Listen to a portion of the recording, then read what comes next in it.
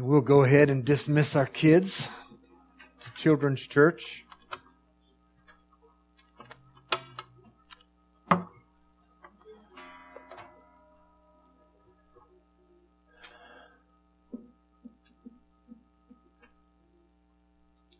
Dismiss half our church to Children's Church.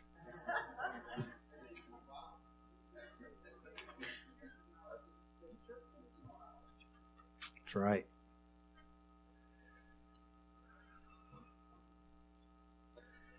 A lot of nights I go to bed and I worry about things. A lot on my mind sometimes. But I never have to worry about my children.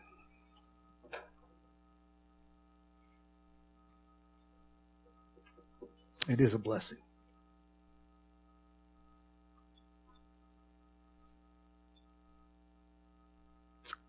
We're in chapter 15 of Mark. And I've never preached the crucifixion on the first Sunday of Advent ever in my life. But how appropriate it is that we start at the ending, so to speak, during this season of the year. We get all caught up in Christmas sometime. Well, all the time. We like Christmas. And it's real easy to forget why we have Christmas at all. And it is because God came to be with us, knowing full well what that would mean for Him. And we not having any idea what it would mean for Him. And that's what makes this time of year so innocent, so remarkable. Is that for a little while during this time of the year, we can take time and say, you know, there really is an innocence of this life with God. He just came to us that way. But it doesn't last long. In fact, most of the time we can just turn on the TV and realize that it can't last too long.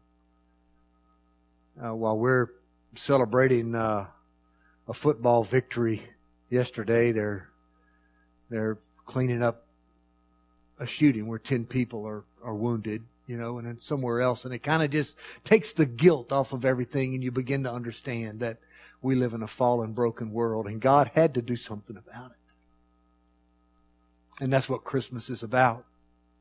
But how do we get to this place? How do we get to where we are today in chapter 15? And as I read, I'm going to read a lot of it. I'm going to read all the way through to through verse 41. I'm not going to preach on all 41 verses. But I do want you to hear the story, and I want you to hear it. I want you to listen closely. Because Jesus finds Himself in the midst of this moment all alone. And in the strangest ways, from the strangest places, we find that there are those reaching out that do not want Him to be alone, but yet He is alone. And that matters in this story. It matters for us. So in verse 1, it begins. It says, as soon as it was morning, having held a meeting with the elders, scribes, and the whole Sanhedrin, the chief priest tied Jesus up, led Him away, and handed Him over to Pilate. So Pilate asked Him, are you the king of the Jews? And He answered him, you say so. And the chief priest accused Him of many things, and Pilate questioned Him again. Aren't you going to answer? Look how many things they are accusing you of. But Jesus still did not answer. And so Pilate was amazed. At the festival, Pilate used to release for the people a prisoner whom they requested. There was one named Barabbas who was in prison with rebels who had committed murder during the rebellion. There was a rebellion like just a few months before this Passover event. It's a pretty violent rebellion. And they had locked up a lot of people. Barabbas was the leader of this rebellion. The crowd came up and began to ask Pilate to do for them what was his custom. Pilate answered him, what do you want me to do? Release the king of the Jews for you? for he knew it was because of envy that the chief priest had handed him over. But the chief priest stirred the crowd up so that he would release Barabbas to them instead. Pilate asked him again, "Then what do you want me to do with the one you call the King of the Jews?" And again they shouted, "Crucify him." Pilate said to them, "Well, boy, why? What has he done wrong?" But they shouted all the more, "Crucify him." So wanting to satisfy the crowd, Pilate released Barabbas to them, and after having Jesus flogged, he handed him over to be crucified. The soldiers led him away into the palace, that is the governor's residence, and called the whole company together. They dressed him in a purple robe, twisted together a crown of thorns, and put it on him. And they began to salute him, "Hail, King of the Jews!" They were hitting him on the head with a stick and spitting on him. Getting down on their knees, they were paying him homage. After they had mocked him, they stripped him of the purple robe and put his clothes on him. They led him out to crucify him. They forced a man coming from the country who was passing by to carry Jesus' cross. He was Simon of Cyrene, the father of Alexander and Rufus. They brought Jesus to the place called Golgotha, which means the place of the skull. They tried to give him wine mixed with myrrh, but he did not take it. Then they crucified him and divided his clothes, casting lots for them to decide what each would get. Now this was 9 a.m. when they crucified him. The inscription of the charge written against him was, "The King of the Jews." They crucified 2 criminals with him, one on his right and one on his left. Those who passed were yelling insults at him, shaking their heads and saying, "Ha! The one who would destroy the temple and rebuild it in 3 days. Save yourself by coming down from the cross." In the same way, the chief priests with the scribes were mocking him among themselves and saying, "He saved others, but he cannot save himself. Let the Messiah, the King of the Jews, come down from that cross so that we may see and believe." Even those who were crucified with him taunted him. When it was noon, darkness came over the whole land until 3 p.m. And at 3, Jesus cried out with a loud voice, "Eloi, Eloi, lama sabachthani," which is translated, my God, why have you abandoned me?" When some of those standing there heard this, they said, "See, he's calling Elijah." Someone ran and filled a sponge with sour wine, fixed it on a stick, offered him a drink, and said, "Let's see if Elijah comes to take him down." Jesus let out a loud cry and breathed his last. Then the curtain of the temple was torn in two, from top to bottom. When the centurion who was standing opposite of him saw the way Jesus breathed his last, he said, "Truly this man was the Son of God." There were also women watching from a distance. Among them Mary Magdalene, Mary the mother of James the younger, and Joseph and Salome. In Galilee, these women followed him and took care of him. Many other women had come up with him to Jerusalem. We're going to stop there.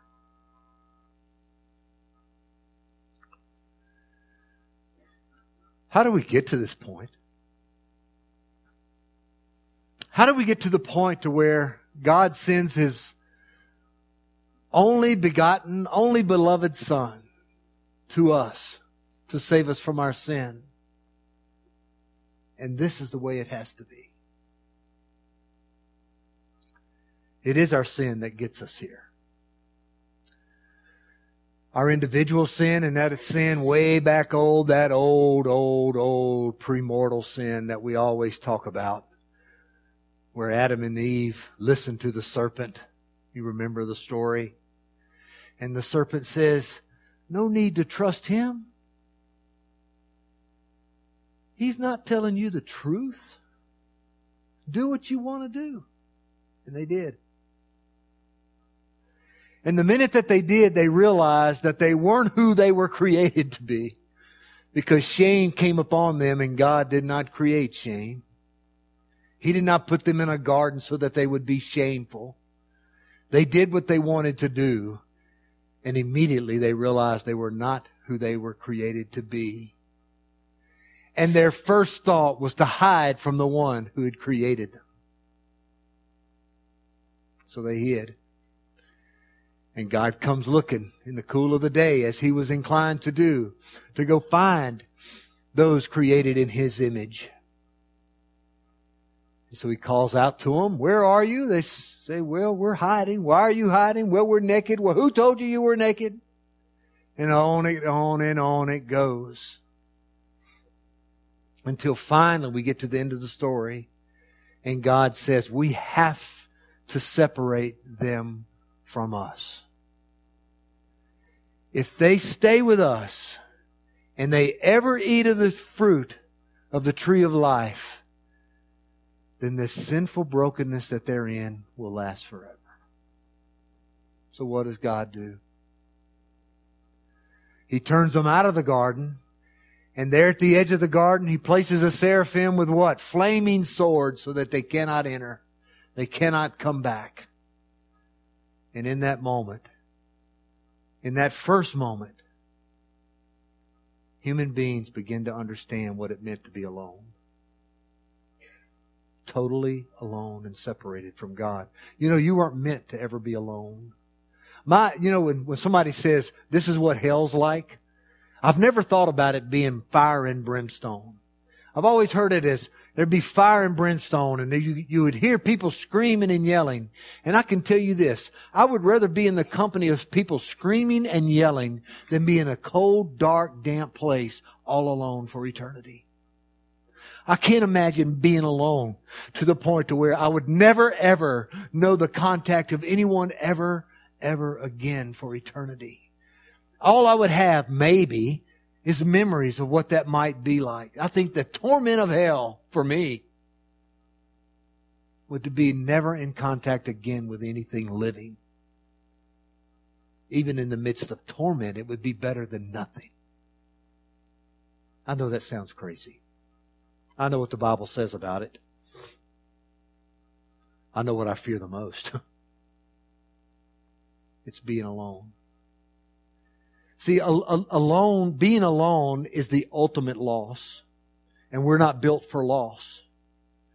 When we go to funerals and we see a loved one who has passed, it is painful for us because we are alone from them and we are lost. We have lost something that we can never have back. And in the midst of that, we are pained because that loss means that we are alone from them. We can never be with them. And in that aloneness, we begin to understand what would happen if I was totally alone. What would happen if there was never a chance where I could ever be who I was made to be, the image of God with creation, with others. I could never be what I was made to be. Well, God saw this. And He said, it's not good that they're alone. Of course, we know that from creation. Man was alone, and He said, I'm going to make him a helper. So He did. And He made the woman. And when they were both turned out, God said, I can't leave them alone. I can't leave them separated from me. And we look at history, biblical history. Look, by the time that original couples turned out, which is in chapter 3 of Genesis, to chapter 8 in Genesis, there's not a good person left. That's what happens when we're alone and separated from God. God was ready to just wipe it all out and start over, and He did. I don't know how many times He probably could have looked to the earth and said, I think I'm just going to wipe them out and start over again. But He would not leave us alone. Until finally we begin to understand that God was not going to leave us alone. He was going to send one for us. He was going to send the Messiah. And the Messiah would be the one that would make a way for us to be with God. And He would reestablish Himself as God over everyone. And we would no longer have to worry about a life that's separated from the will of God and the purpose of God and the blessings of God and the discipline of God, because He would be with us. And they waited for this Messiah.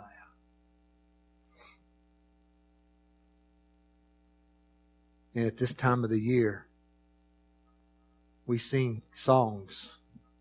O come, Emmanuel. What does that mean? God with us. We sing the songs like they're prayers. O come, God be with us. God be with us. We don't want to be alone. We don't want to be separated from You. And yet the thing that causes us the most pain is that aloneness. Now, Jesus had come and He had been faced with every kind of situation that sin could throw at Him. From the very beginning, after He had been baptized, what happens? The Holy Spirit drives Him out into the wilderness to confront His fears. And He does. He does it masterfully. Satan comes and he tries to tempt Him. And what does he do? He rattles off verse after verse of Scripture. He knows exactly how to wield off the power of Satan, and that is just to speak and do the will of God, and that's what He did. From that point on until this very moment, He is speaking and doing the will of God. In fact, in John's Gospel, He says, I can only speak what I hear my Father speak. I can only do what I see my Father in heaven do. Everything about His life is wrapped up in that relationship with His Father, and everything that He is doing on behalf of humankind is because of that relationship, and He does it perfectly, sinlessly. And here He stands before a group of people that utterly have no understanding of who He is, and He is alone, except for His Father. His Father's still there with Him, watching over Him, caring for Him. It's so remarkable when you look at these passages. In the first part, there's this whole thing about Jesus being a political king, the very thing that He refused to be pushed into when He was walking free on the earth was the very thing that they were accusing Him of. The irony of all of that. The very thing where he was being accused of sedition. And what do? But they request to free the one that is actually guilty of sedition. Nothing that is going on is making any kind of sense here. This very end before the crucifixion is as chaotic as much and as many of the lives that are lived today. Just full of chaos. Can't make a decision. Can't make the right decision. Can't make 2 and 2 equal 4 no matter how hard you try. And all of this is going on in Jesus' life for the simple reason that someone didn't like Him. I was going to talk today about the political nature that Christianity has become and how destructive it is to the message of Jesus. But that has nothing to do with most of us here. Most of us here are in love with Jesus because we're no longer alone.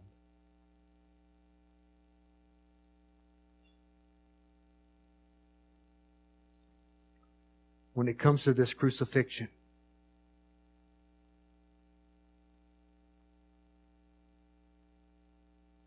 Jesus was alone. You know when He cries out, my God, why have you abandoned me? There's a lot of discussion about that. Some will say, well, I don't really believe God abandoned Jesus on the cross. His love was too great for Him. There's others who say, well, He had to abandon Him on the cross because He couldn't have anything to do with sin.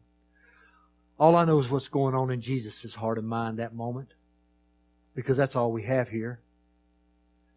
And Jesus believed He was abandoned. He was experiencing something as a human being and as the Son of God that He had never experienced before and yet had to experience. And in that moment where He breathed His last, and in Luke's Gospel He says, it is finished, and breathed His last, It is in that moment where Jesus had experienced everything that a human being could experience in the world, including being alone from the Father, and He breathed His last. I'm not so unsure about the prospect that when Jesus found Himself totally alone, there was nothing to sustain His life, and so He did just die. Not in agony over days, but He just breathed His last.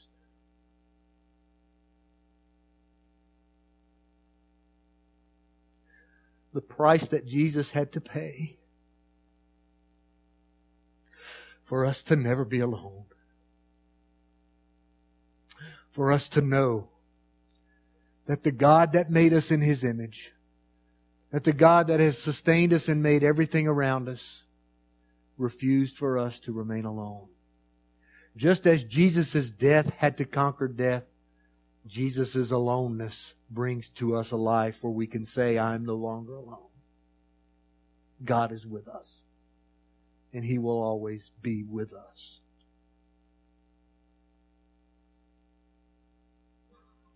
Something wonderful happens in that instant.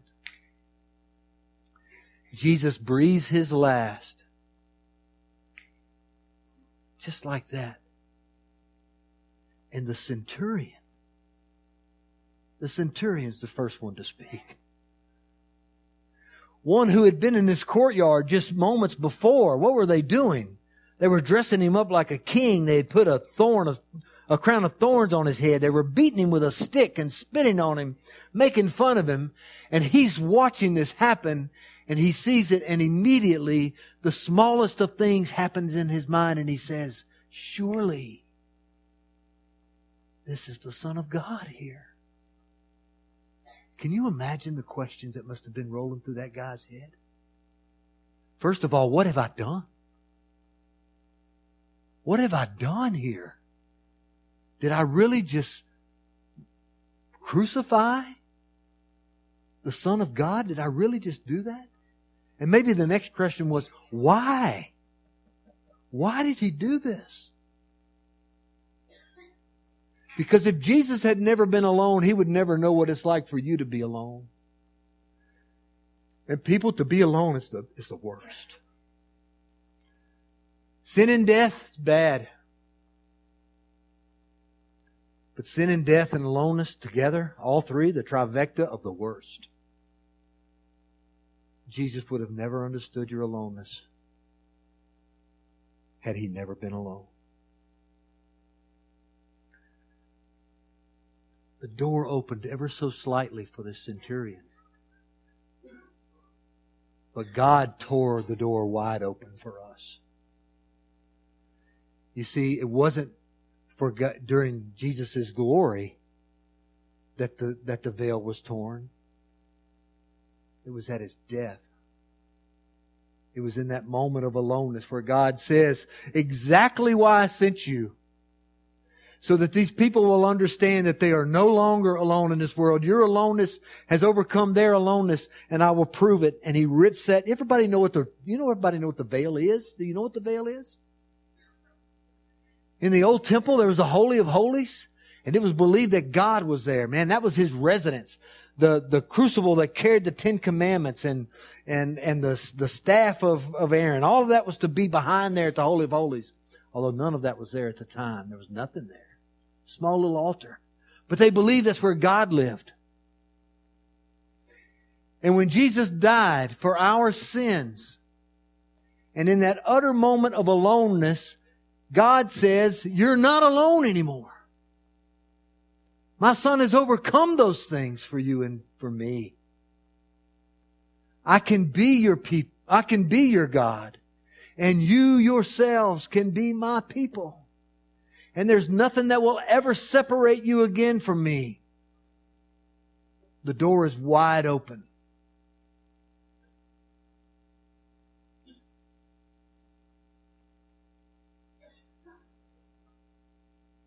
How do you treat that truth? Really and truly. How do you treat the fact of knowing that Christ has done all of this So that all you have to do is say, Lord, I want to know you. And you can know the God of heaven and earth, the God that created you. Lord, I want to live my life the way you've made me to live. And you can have it. Just like that, because the door is wide open to you. Because of what Christ has done for you. Lord, I want to be able to love people like you love people. And just be able to go to Him and know what that is like. And to live that way. Lord, I want to live by the power that you gave your Son Jesus to live by so that I can be like Him. And He says, here it is. Live like Him. The door is wide open to you.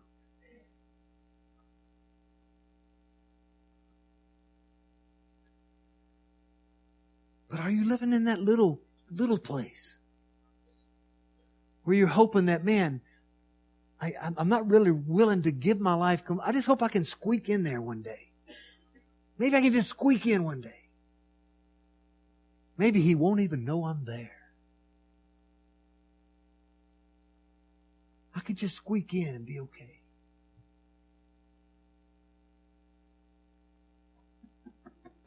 If we're going to go through the veil that's been torn for us, we've got to go through that the way Jesus went through this. We got to do it with everything we got and holding nothing back.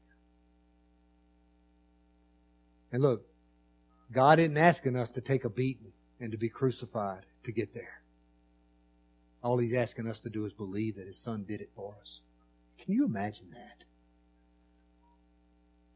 He goes through all of this, and all we're asked to do at the end of that is say, just believe it. Now, believing is not just believing it here. Oh, yeah, I believe it. That idea of belief means that, no, I'm trusting it here. I'm trusting it right here. Everything that I am, I'm trusting. I trust Him. I'm going to live like I trust Him. I'm going to step off in that deep water because I know He's there with me. I'm going to love the sinner because I know He's right there loving them too. I'm going to live my life to honor God because everything that Jesus ever did was to honor God. I can do it. I trust Him. I trust Him with my life.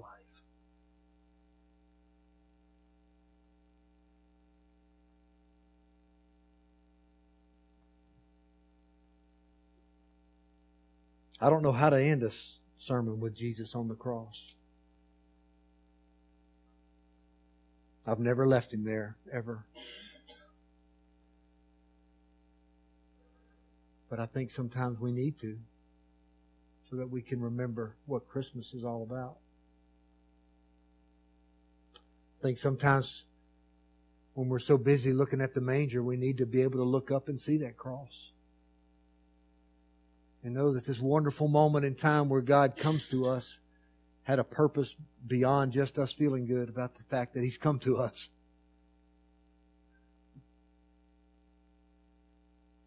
That a life died for us. That He was all alone so that we would never have to be alone again. And that when we die to ourselves and trust Him, everything that He was about has perfect meaning for us. So I pray that for us today. I pray that that's the life that we want to live. I pray that that's the life that we take up our cross every day and surrender to, that it's that life that we remember. And out of this great moment in history comes eternal life for us. Eternal life with God. Let's pray.